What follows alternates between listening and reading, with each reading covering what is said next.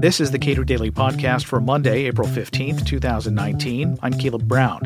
As difficult as it may be to admit, Donald Trump deserves some credit in his planned drawdown in the war in Afghanistan.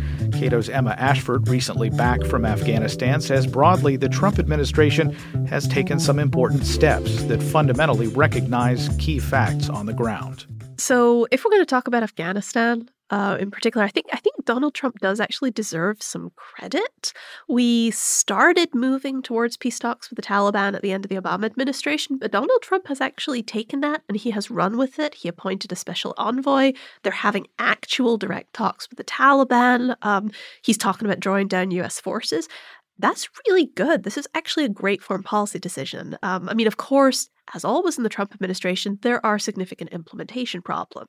So you mentioned the Obama administration speaking with the Taliban in a way. Why is that a good decision? So with the Obama administration, it was mostly indirect. And with the Trump administration, they've actually started having direct talks now. The reason it's good is we have been fighting them for over 18 years at this point, and we've not actually sat down and had peace talks. We've not actually tried to figure out what it is that the Taliban wants in order for them to stop this civil war. And instead, we've basically just pursued a policy of sort of absolute defeat. They basically have to go away in order for us to leave Afghanistan. So we're basically accepting reality with making these talks, and that's a really good thing. Okay, so the president has also asked for an exit from Syria, and it has seemed like the Pentagon, at least, has either slow-walked it or seemed caught off guard when the president went public with this information. But anybody who's following the things that this president has said since the campaign trail is that Syria is just a bad deal for the U.S. And so what is different about Afghanistan?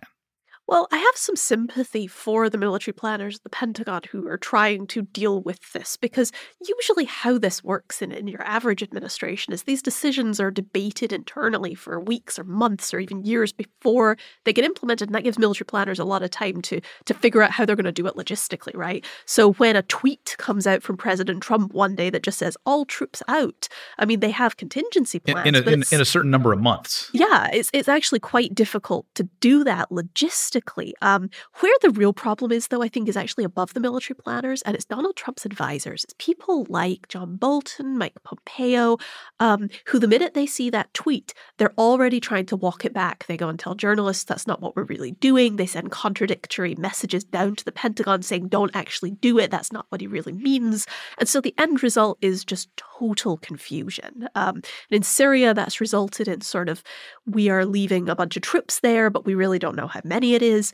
In Afghanistan, it's basically we're definitely withdrawing at least some troops. We're trying to end the conflict, but the timeline's a little unclear, and how fast the drawdown happens is very unclear. Okay, so the difference with respect to Afghanistan is what? So in Afghanistan, it's peace talks. That's the difference. And this is a strategy that the Trump administration has been entirely unwilling to pursue in the case of Syria. Obviously, Syria is different in many ways. There's lots of countries involved. We have less of a stake. But in Afghanistan, the fact that they're talking about drawdown of troops and simultaneously actually pursuing peace talks to end that conflict, or at least find a ceasefire stalemate there, that's a big change in U.S. policy, and it's a change that actually has the potential to work. It's not just that we're precipitously drawing all the troops out of Afghanistan and just letting it collapse. He's also trying to find a solution. So this is actually a good strategy in many ways. So what are the biggest complicating factors of this good idea, the drawdown in Afghanistan? So when I was in Afghanistan last week, the thing that I heard most frequently is that there is just no communication between the Trump administration and the Afghan government on this process. So while it's great that we are having direct negotiations with the Taliban, the Trump-appointed envoy to these peace talks, a guy, Ambassador Khalilzadeh, he has basically cut the Afghan government out of this process. And so it's direct US Taliban negotiations, but we're not actually talking to the nominal government of Afghanistan about this, and they have somewhat different opinions on a lot of this stuff. So even if we get to an agreement with the Taliban, not entirely sure of what the government of Afghanistan will do about that. And there's also some sort of personal issues between Khalilzadeh and the president of Afghanistan that really just complicates this stuff even further. Yeah, you would expect that the people who essentially represent the former government of Afghanistan, having direct talks with them, should logically ruffle the feathers of the current government of Afghanistan. Well, it's not so much former and current government. It's that Khalilzadeh has he is himself an Afghan expatriate, lived in America for many years, just like Ashraf Ghani, the current president. And Khalilzadeh has flirted with running for president of Afghanistan a number of times. So there was an incident here in DC a couple of weeks ago where the Afghan National Security Advisor was here in town meeting with a bunch of journalists, basically just went off about Khalilzadeh, about how he was trying to foment a coup in Afghanistan. These peace talks are just a way of destabilizing our government. So there's a lot of tension there in that process. That's not going to help things in the long run. Okay, so going forward in terms of how the Trump administration should pursue this, what are their options and what do you think would be the best first couple of steps? Well, so, there really is a lot of good news here. The good news is that there is a military drawdown to some extent starting in Afghanistan. We're engaged in peace talks that have the potential to help us get out of Afghanistan faster and in a way that keeps that state secure.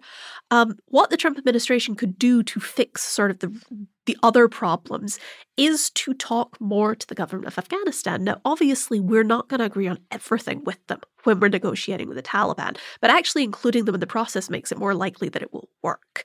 So the Trump administration sort of approach, which is very unilateral, which is kind of their approach to everything in foreign policy, they're going to need to soften that a little if they want this to work. And as you mentioned, the various sides here are seemingly all interested in the same thing, which is peace. Yeah. So again, something that I heard from everybody when I was out in Afghanistan recently was that for the first time in many years, everybody is really pushing towards peace. This conflict has basically become stalemated, and it has been stalemated for so long that everybody really just wants it to be over. And even if that means accepting compromises on all sides, people seem willing to accept that now in a way they didn't even 5 years ago. So this is, I think, a hopeful time for the conflict in Afghanistan. Emma Ashford is a research fellow at the Cato Institute. Subscribe to the Cato Daily Podcast wherever you get your podcasts and follow us on Twitter @CatoPodcast.